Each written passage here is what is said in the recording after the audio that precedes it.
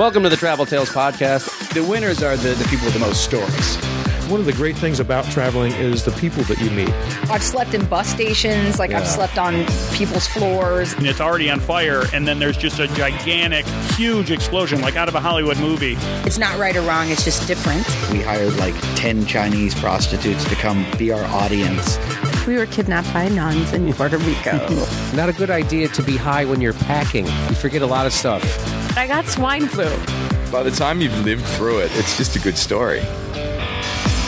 Hey everybody, welcome to the Travel Tales Podcast. I'm your host, Mike Siegel. Thanks for listening. My guest today is Frank Biernatt. Before I get to Frank, I have some announcements to make. First, go to our website. That's traveltalespodcast.com. Go there and check out articles that I've written, articles that some of the guests have written. You can see their photos, see the links to all their social media, and you can see links to all our social media, which is, of course, Travel Tales Podcast on Instagram, Travel Tales Pod on Twitter, and Travel Tales Podcast on Facebook. And if you can follow us and friend us and obey us on all those platforms, I would appreciate it. You can also see links on our page to Stitcher Radio and iTunes. And if you're on iTunes, please give us a good rating because that helps more people find the show, which boosts our presence, and that's a cool thing. If you want to write me, it's traveltalespodcast@gmail.com. That's traveltalespodcast@gmail.com. Today's show comes with a disclaimer. I recorded this interview before I left in late August for my trip to Europe, for my extended trip to Europe, and I wanted to bank a number of episodes before I left, edit them, load them, put them online, so when I was gone, I didn't have to worry about it. And I only had a small window to interview Frank. He was in town traveling with his girlfriend. He was in town from Switzerland, and so I had to grab the interview when I could. And so I went out to his hotel on the Venice Beach Boardwalk here in L.A. We set up the interview with my laptop and my microphone on his rooftop of his hotel. And I don't usually do interviews outside, and I now know why. Because it wasn't until a week later when I was editing this episode, and Frank had long since gone home, that I realized there was a little noise and interference on the microphone halfway through this interview.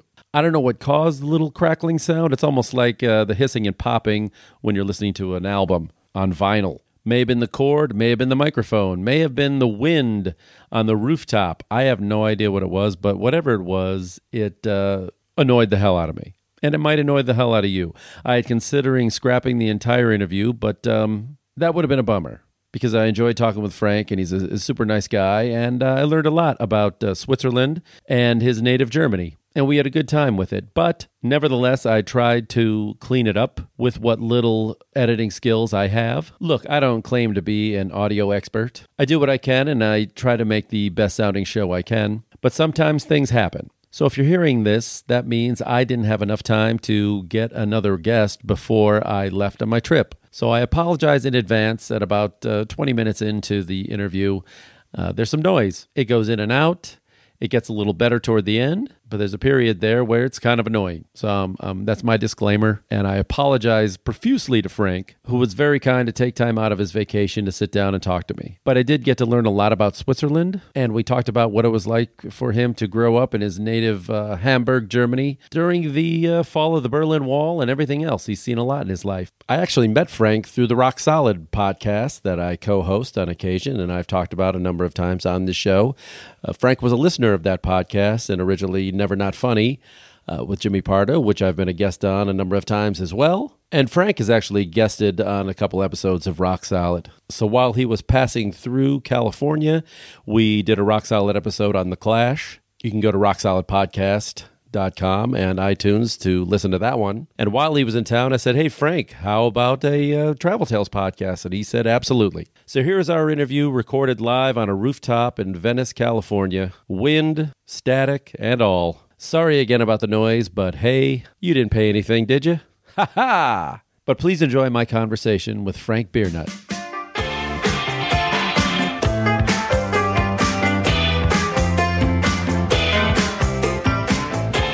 Frank Biernatt. Now, here we are. Let me paint the picture for people who are listening. We're on a rooftop in the heart of the Venice Beach Boardwalk. There's an absolute freak show going on downstairs. I could get my name on a grain of rice. I could sign a petition to end circumcision. I could get some religious literature. And I could buy heroin. So I got everything going on outside. and you're visiting from Switzerland. You're German by way of Switzerland. Tell me the name of the town in Switzerland you live in, because it's a smaller one.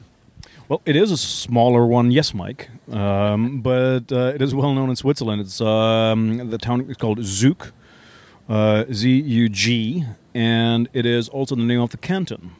So it is a pretty small town. It's 35,000 people, but it's very famous because it is one of the most beautiful towns in Switzerland, and it is famous for the, shall we call it, the tax situation in general. So, and it's in central Switzerland, and it is one of the core cantons of Switzerland. So basically, where Switzerland, was created, was established in 1300 something. Would you say this was the Silicon Valley of Switzerland? Oh no, not at all. No, not even close. I mean, it's a very vivid area in terms of economics. Yes, because there's a lot of companies there, for the tech situation, and there's companies such as Glencore, for example. They have their worldwide headquarters. They're like Mark Rich. You can see his villa still there, and it's just, which is it's amazing, And but what's happening in Zug, Switzerland is a fairly small country. So basically, it'll take you with a train from the northeastern part to the southwestern part. It'll take you about 4 hours, and that'll be Switzerland for you. An F-18 jet has 12 minutes, so for the entire country, so that's it.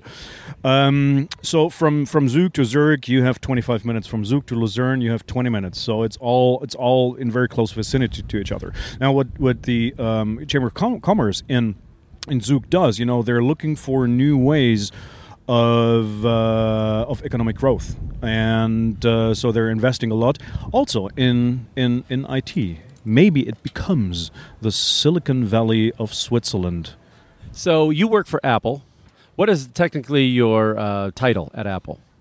Technically, my title is Senior Business Development Manager Enterprise. That's a long title. It is, and I hesitate to tell it to people because it says nothing. It's just and the senior is just a very, very fancy name for you're too old for what you're doing. So it's basically so what I do is I'm a consultant, and so I look at the Apple ecosystem, so the hardware and the software and the technology and the services and the partners and the third-party products that we have, the Apple ecosystem, and look at the business of our enterprise customers, so large customers that are headquartered in Switzerland, and see how those two fit, their business, our ecosystem. So you grew up in Hamburg, Germany, correct? You've seen a lot. In 50 years, Germany has changed a lot, quite a lot. Tell me about growing up at the time when the wall coming down and everything else, and how your life was before it and how it changed after it and since in Germany. I haven't been to Hamburg. I've only been in the bus station and had a horrible night in the bus station. But after that, it was all the Reeperbahn with the Beatles. So that's all. That's my history of Hamburg. So give me a little history of Hamburg, and what was it like growing up there? So there's more to it than just the Beatles, and this is yeah, you go. So Hamburg is Germany's second largest city. I don't know if you know that, after Berlin. So Hamburg has 1.8 million citizens. And it is a very green city. It is a very laid-back city. It's a very, how would you say, it's a very Swiss city, so to speak, So basically, everybody, leaves everybody, doing their business, and don't bother anyone, and it's pretty, and it's safe, and it's fantastic to be there. So growing up in Hamburg, in a suburb of Hamburg, in the 70s and the 60s and 70s and the 80s, then obviously, it was amazing because we have the vicinity to that large metropolitan area of Hamburg. But then again, in the suburb, it was all woods and forest and whatnot. So we could in my childhood was basically happening in the forest. And then, when I became like a teen, like 14 and 15, we had the vicinity of Hamburg, to freak out.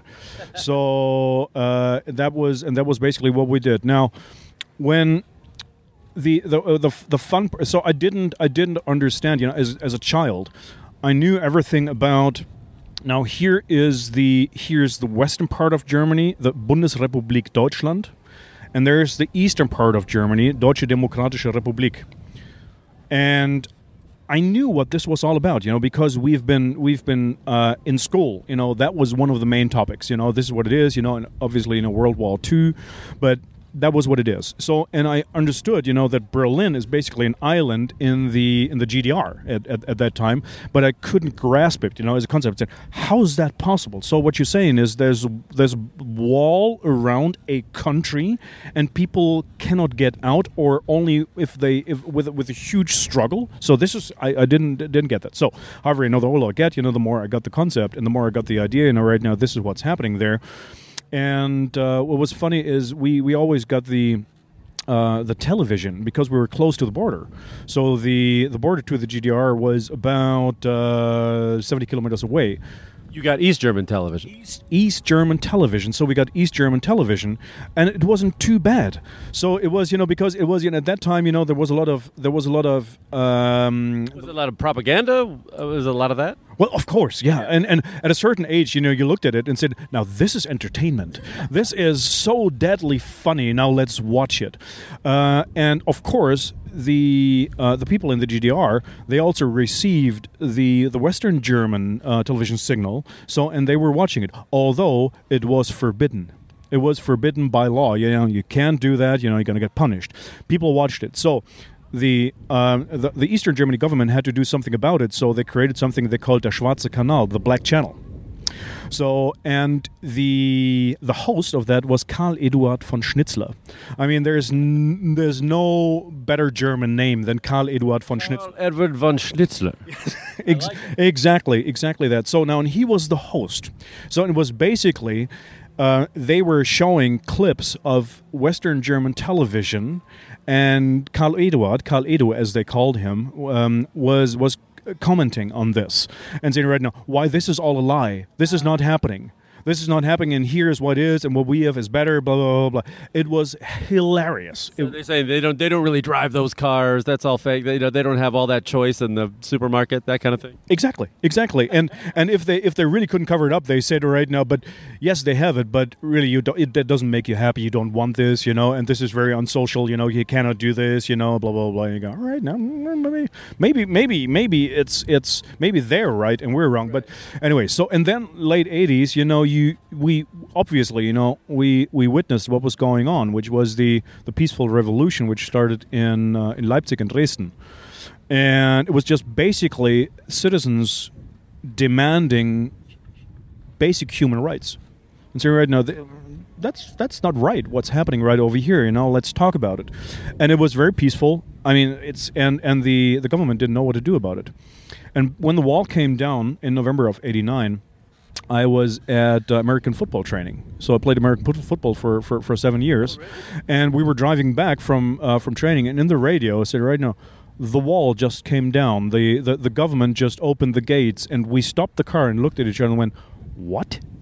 What's happening? What's happening? Now all of a sudden the world as we know it has completely changed. It was that big of a surprise to you? I mean, you didn't see that coming? It wasn't a slow build-up? It was just overnight? It seemed like, oh, now it's coming down? So there was a build-up, yes, and you could see, as I said, there were all those demonstrations, and it wasn't just, like a couple of thousands people. There were 50,000 people on the streets of the larger cities in Eastern Germany.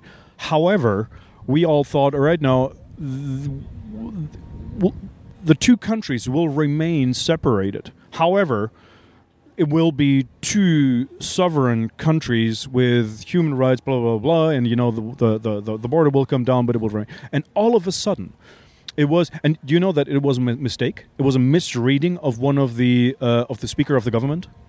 So you thought it would just be two separate countries. It would remain East and West, but they would get a little more freedom. Yeah, that is what we thought. We thought, right now, this is, reunification wasn't even a thought. Well, the reunification was, from the beginning, after Second World War, it was in the which is called Grundgesetz, which is the Constitution. This is the word, excuse my so the Constitution, which is the Constitution. And one of the first articles in the Constitution, was really the reunification, is the goal that we're aiming for on the western side, not on the eastern side.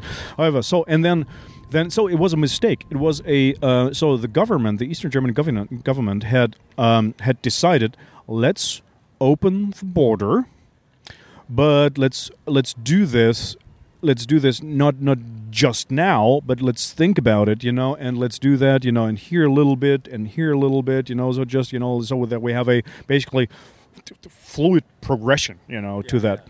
So then there was a press conference, and the speaker of the government of the Eastern German government, he read this little statement, and we're opening the borders, blah blah blah, and then a journalist just jumped on this area. Wait, what did you say? Yeah, we're opening the borders. When is that going to happen? And he said, so to my knowledge, this is effective as of now. And make it up? Yes, yeah, just he's improvising. Yeah, and he winged it because they didn't think about it into detail, and then it was and everyone, basically everyone in Eastern Germany, stood up from where they were listening to what's happening and said, right now, let's go to the wall. And let's go to the border, and talk to the officials right over there. And this is where they opened, and they couldn't hold it back. It was just open. It was an amazing night. It's amazing because I went to Berlin in '89. That was my first trip to Europe, and I stayed in West Berlin with a guy who grew up there. And I asked him, this wall is crazy. Do you ever think it's going to come down? And he went, nah, I can't see it happening. And then 6 months later, I'm watching television, and I'm like, what the hell? And it's so weird because I remember I went through Checkpoint Charlie. I went to a day, and you could walk around East Berlin. And they told us that, they dress up East Berlin for the tourist. Yeah. So they think it's not as bad as it is. And I remember I went in on a Sunday, and everything was closed. So they made you buy like $20 worth of East German money, and I couldn't spend it because nothing was open. And I came back and tried to give it away to the people in the bar. That we don't want that shit. Oh yeah, sorry. Yeah, I guess yeah. But yeah, it was really interesting. But I remember going on the trains, the subway, and there was the ghost stops where no one got on and off because the subway was built before the wall. So there was these stops that were just empty, and and then all of a sudden you came back into West Berlin and there was people. It was such a very strange thing. It didn't seem like something that was able to last, and I'm not surprised that it came down, but I don't know, walls are a strange thing. I mean, so after it comes down, so now you have a country that doesn't really know what it is. How's it going to move forward? Is there still, even now, a divide? Is it more of a mental divide? I know the West would be richer. It's a rough situation. I mean, I'm away from Germany. I live in Switzerland for 10 years now, so I'm away. And the wall came down in '89. So that is a long time that has gone past. However, so Eastern Germany, the GDR, was a country of 16 million people, and it was a highly educated country. And with a fairly good infrastructure for a socialistic country, and I hope that does not sound too condescending. It was just all right. Now there were different countries. There were countries like Poland. We're in right now. You can see the difference. However, and all of a sudden, they were there, and they had the open economy, and they had capitalism. And they went right. What is going on? So the chancellor at that time was Helmut Kohl. He was talking about blühende Landschaften, which is basically a country to be blossomed, something like this. So where he said, we're going to develop this, in the best possible way, and this is going to be the best country in the world. Well, still not there.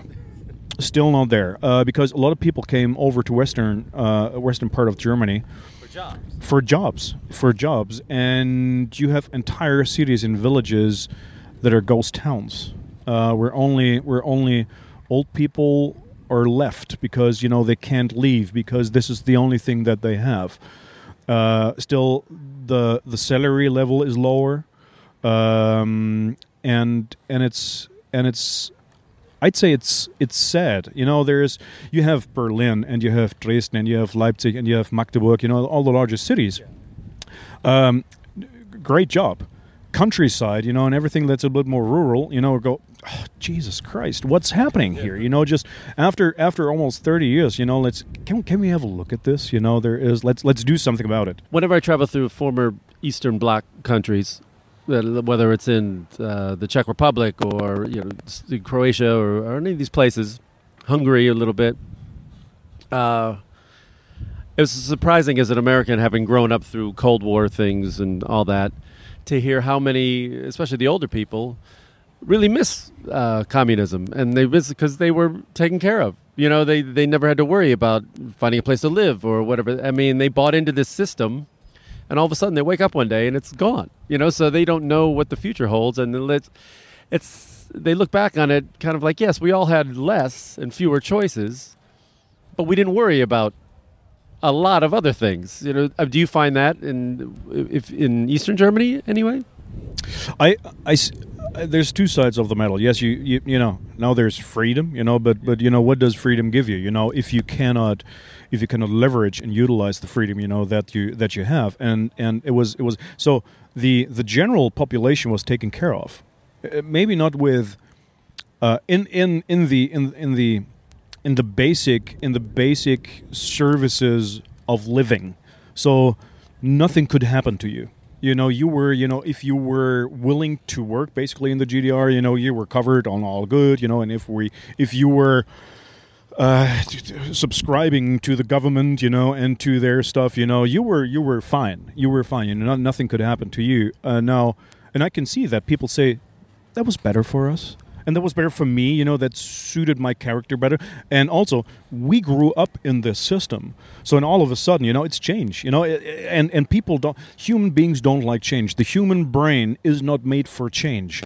And now you have a country, that has created a certain pattern of living for about 40 years, and then it's gone. And not a transition. There's no transition. It was just switch off. This is gone. Nobody has, and there was a certain time, when it was the Wild West. It was nobody had any authority. So the police, and they didn't have any authority. They were laughed at, and that was how. What do you make out of a situation such as this? When you have mayhem, and that is what's happening. You had Russia. That's Russia. That's what you have. So, that being said, you're coming to America in a very weird time right now, and you've been coming here a while. I mean, for how long? When was your first trip to America? When I was 12, so I came here with my parents on vacation, twice 12 and 13. To Miami, and then did you go to Disneyland? No, I went to Disney World when I was 21. That was quite an experience, when Mickey Mouse and Goofy are talking over your dinner and go, no, just stop ruining my dinner, go away. So no, and then we went to from Miami, went to Treasure Cay, Great Abaco Island. Okay. So went there. So that was my first experience, and then came back first time when I was 19 for business, and after the Miami trip, the first trip was to San Francisco. So for Macworld in San Francisco, when Macworld in San Francisco was still happening, and that was in '88. What were your first impressions of America when you got here, and how were they different from what you thought it would be? So when I was younger, when I was a kid, it was overwhelming. It was really overwhelming. So wow, coming from a very laid back suburb of northern Germany, all of a sudden you're in Miami and you go, what is South Beach is a little crazy. It was, but it was great. It was fun, and it was what was amazing. You have to, at that time it was the 70s. Miami was not as cool. That I mean, Miami was rough. I mean, it was not nice. There was a lot of old people in these rundown. It was Scarface times. It really was.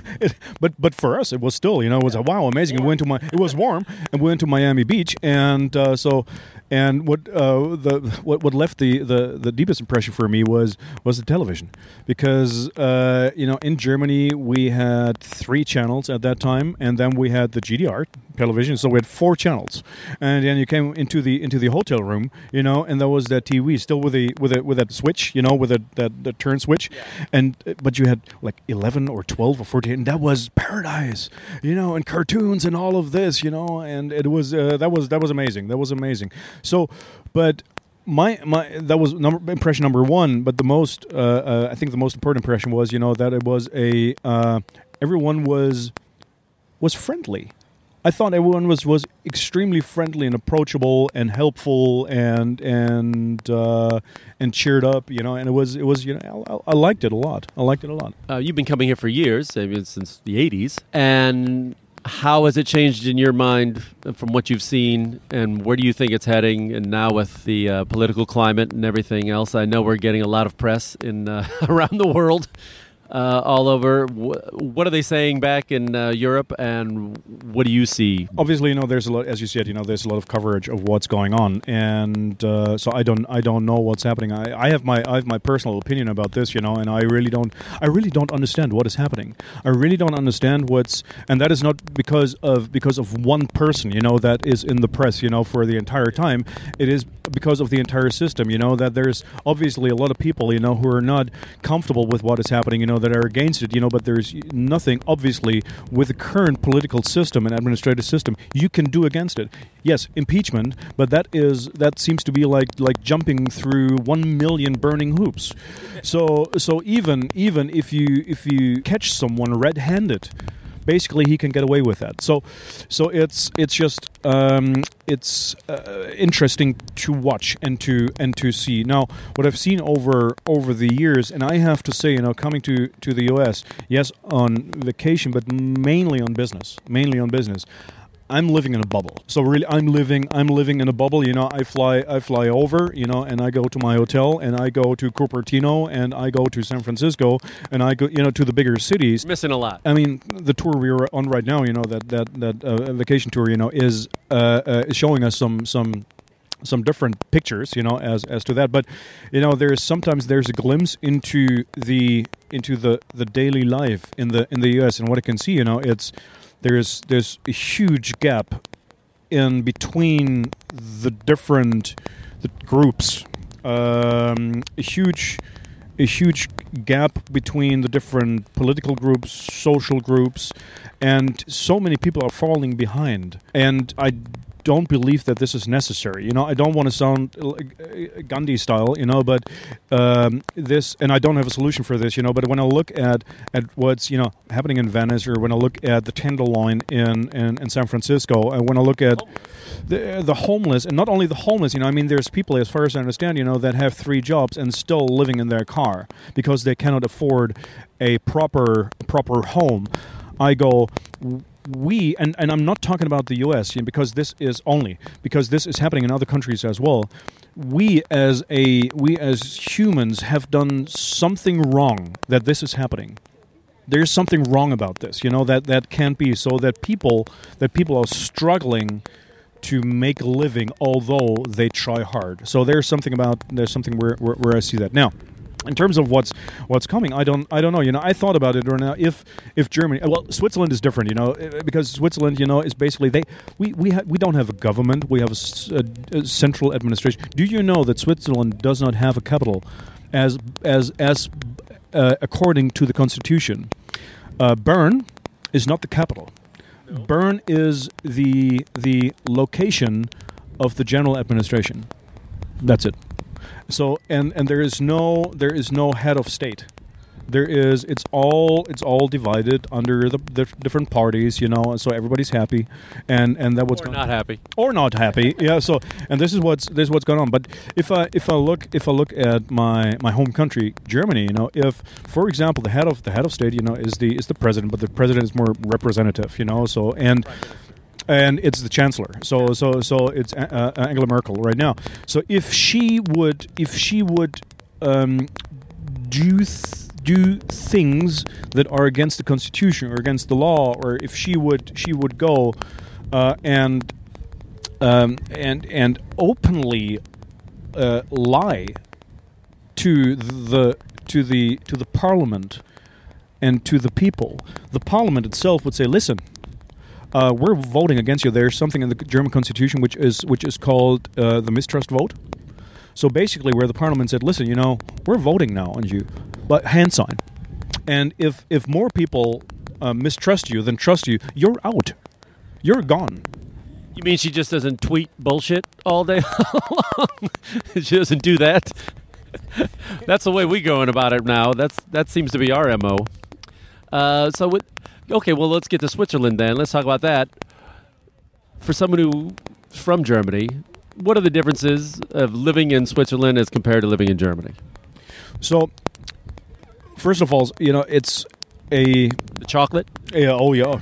That's basically it. Yeah, it's chocolate and mountains, and that's it. So it's me being from northern Germany, so close to the Danish border, basically, and there's a lot of parallels between the northern Germany way or the northern German way and the Swiss way.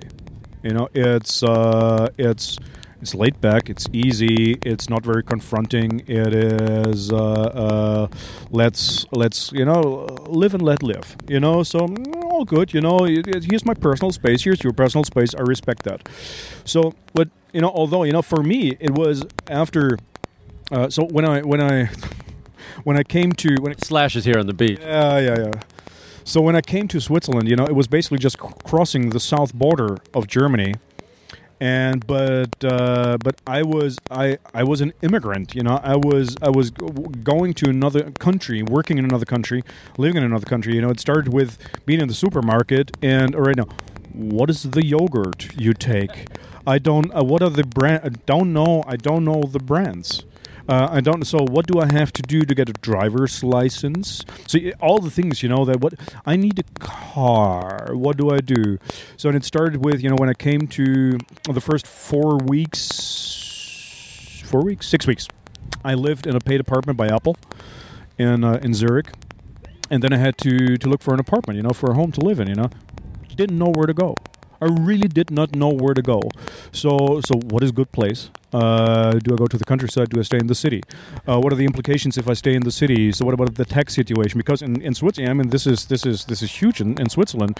You have the tax can be significantly different between one village and the neighbor village. So you have to look at that right now. Is that something or you have to decide? Is that something that I want to look at? So, and then started working. What at first I realized is it's, as I said, it's very relaxed. It's laid back. It's very professional. It is very. It's short ways in Switzerland. Not only traveling between the cities, but also you get to the decision makers and the people who can make a decision. Very very fast. And this is what I find very impressive. I always had a little trouble every time I was in Switzerland to kind of figure out kind of a national identity. You know what I mean? And it's probably because there's a German-speaking part, a French-speaking part. Is there a Swiss kind of language? I guess is there a native? Whatever it is, it seems very divided in its own way. Is it Italian-speaking part? So it's just.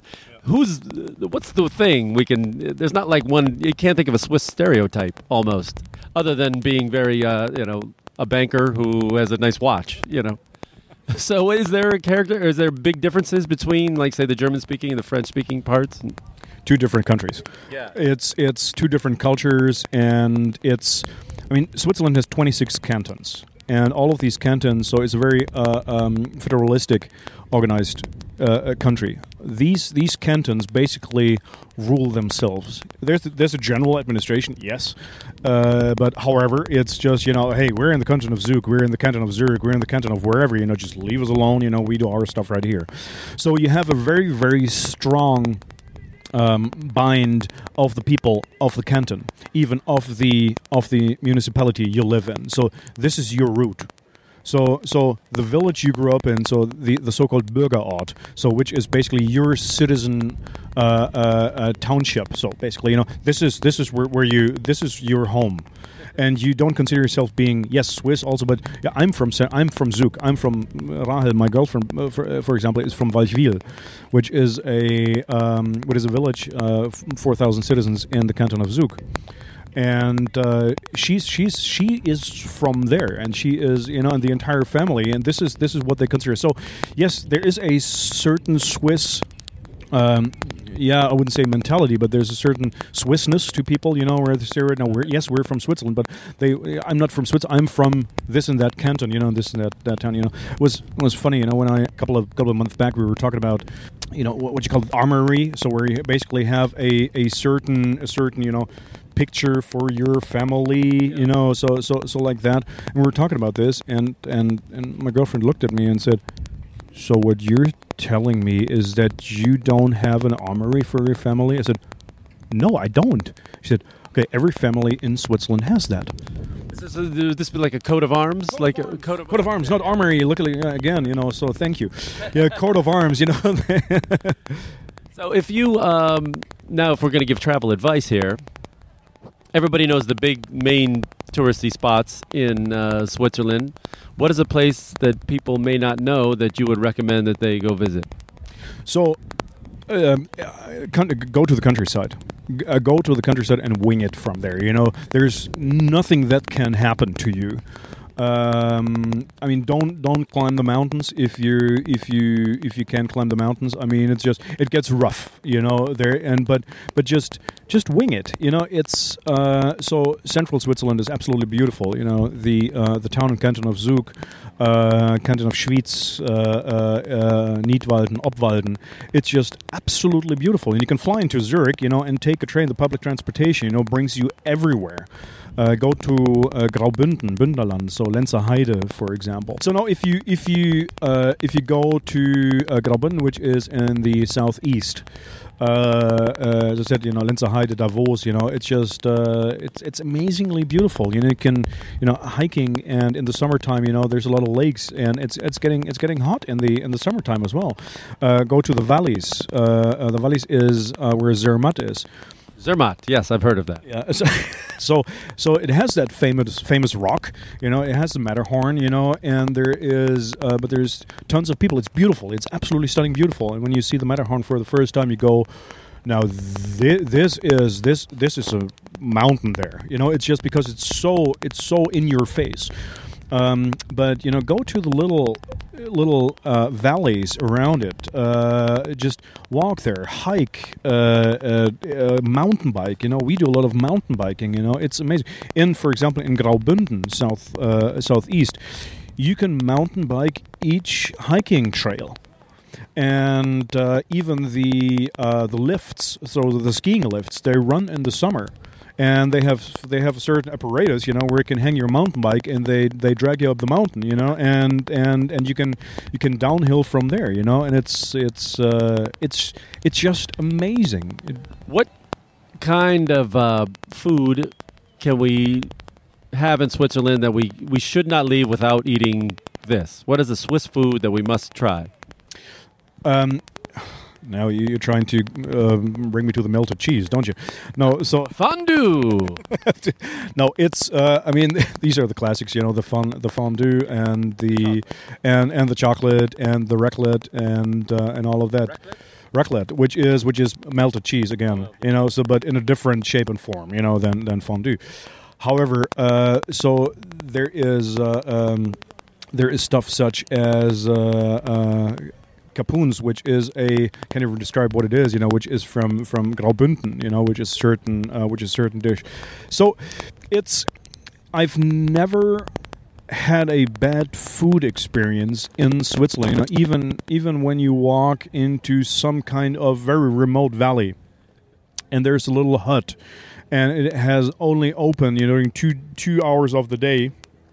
Go in there and eat great food. Then if you go to the Ticino, which is the Italian part, so it's just one canton, go to one of the grottos, which is little caves, and they don't have a menu because they only have one dish, and it's the dish of the day, and this is what we have. And if it's gone, it's gone, you know. But it's fantastic. It's great. So I really never had. I mean, you can have all of the food, you know, from all over the planet, you know, from an Asian and Italian and meat and beef, whatever, you know. So, but really go to the countryside, you know, and just sit down and say, I don't know what this means. I cannot pronounce it. Bring it. I'm going to ask this one a favorite question of any German. What is the beer I must try when I'm in Germany? Jever. Spell that. Jever. It's Jever. And it's from northern Germany, west part of Germany, from Ostfriesland, and so it is. It's very. It's bitter, but it's Pilsner. It's a Pilsner, but it's very bitter, and it's. I love that Jever. It's a green bottle, and with a golden label, and I can't miss it. Is there something in America that you like to eat that when you come here that you was like, oh, we got to stop at that place? So we, you know, during our travel, you know, for the last 4 weeks, we have found so many amazing places to eat, you know, in towns that we never heard of before. You've been doing a West Coast swing. You did pretty much all of California, northern and southern, and then you went to Death Valley in July, which I still can't figure out why you would do that. And then you went to Vegas, right? So, yeah, I'm sorry I cut you off. I just want to tell people where you've been. So, yes, so we flew into San Francisco and then up to Bodega Bay and Napa Valley. So, for example, in Napa Valley, we were in Glen Ellen and didn't know what it was. Have never heard about it. And then it's a beautiful little place, and it is, you know, all of a sudden everything is about Jack London, you know, and he lived here, look at this, you know, and he was trying to make money with a farm. However, you know, and we were in a beautiful little hotel there, the Olea, and just across, just in the next corner is a restaurant called Star. 10 tables.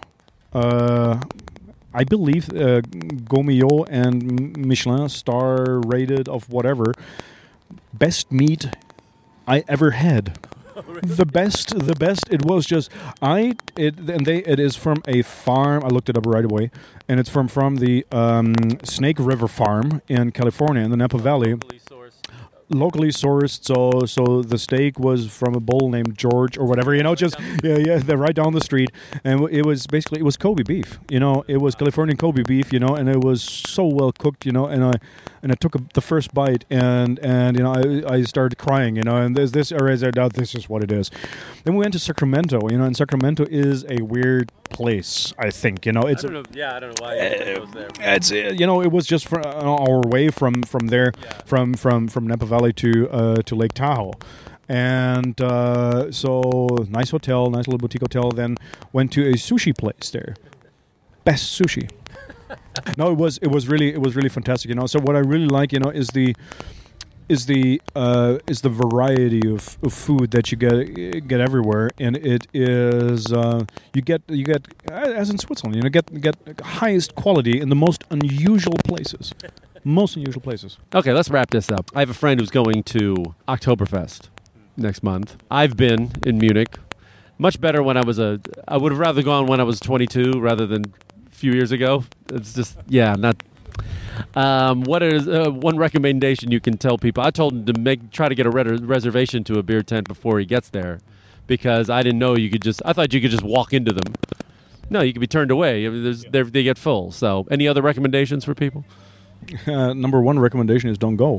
So no, it's no. I've going to Mardi Gras. I've been to the Oktoberfest twice in my entire life, and so up to the point where I was so hammered that I couldn't recognize stuff anymore. I didn't like it. It's because it's traditional, and if you have a reservation in the right tent, you know, it can be fun. But at a certain point of time, everyone's drunk. The place reeks of piss, and vomit, and everybody is fighting. and it's just yes. I mean, if you go with locals, you know, they know where to go, you know, and I really don't want to piss all over it, you know, because it has its charm. It really has its charm. So when you go with locals and traditionalists, and the traditional Oktoberfest, but it's not a pleasant place to be with hundreds of thousands of mainly tourists trying to gulp down as much beer as possible in a short period of time and then falling down wherever they are. Yeah, I tell people it's like if you think going to, say, the Indy 500 infield or spring break in wherever, Cancun or something, is a good time, you'd probably enjoy Oktoberfest. But if not, then maybe you skip it. So finally, as an outsider, how has traveling to different countries around the world changed you as a person over the years, and maybe how you look at people and the world? So I was brought up extremely open-minded. So I really have an entire blind eye for any kind of separation between anything. I have an entire blind eye for that. So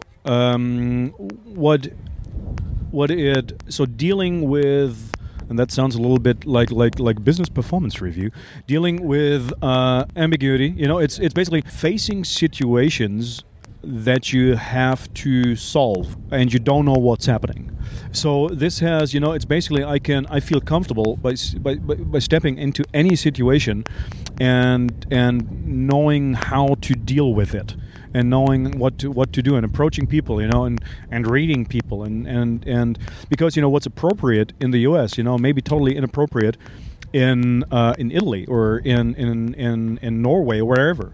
So reading, all right, now what is the common sense here? Yeah, I don't want to offend people, you know, but I want you know, I want to have fun, you know, I want to learn something.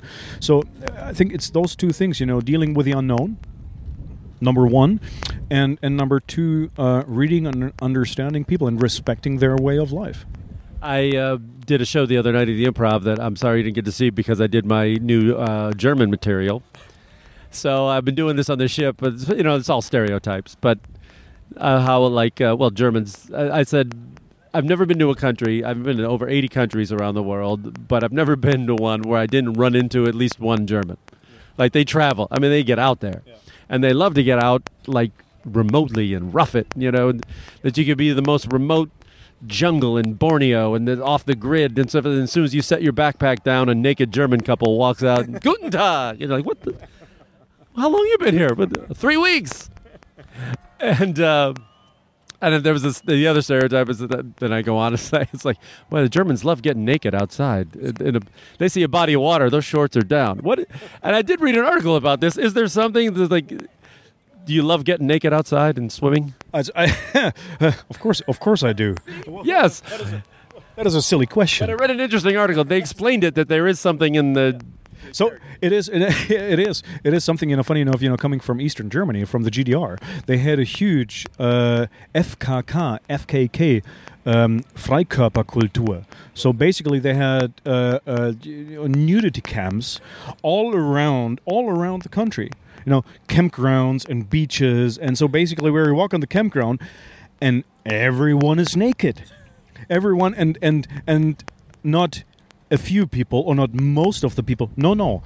Everyone, everywhere, in each function, whatever that is. Can I get you a drink, sir?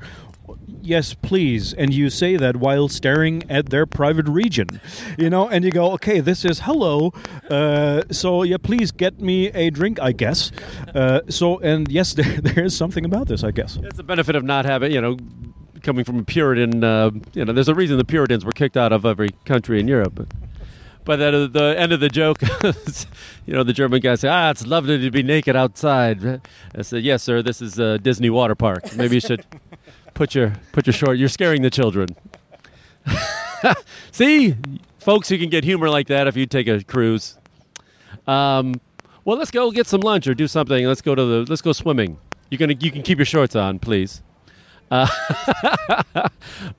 we can go down and see the freak show, or let's get off the roof. But I appreciate you doing this for me. It's great. And also listen to Frank and me and April Richardson and Pat Francis on the Rock Solid podcast. We talked about The Clash, That was fun. That was fantastic, and it turned out to be an intervention for Pet, So it turned out, because Pet was pretty, he was pushing back on the Clash, and oh boy, we taught him to love it.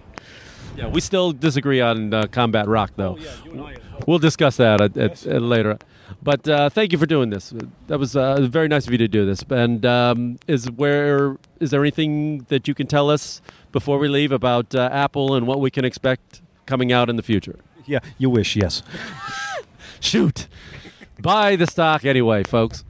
Thank you, Frank. It was my pleasure, Mike. Thank you very much. All right, Frank Barenet, everybody.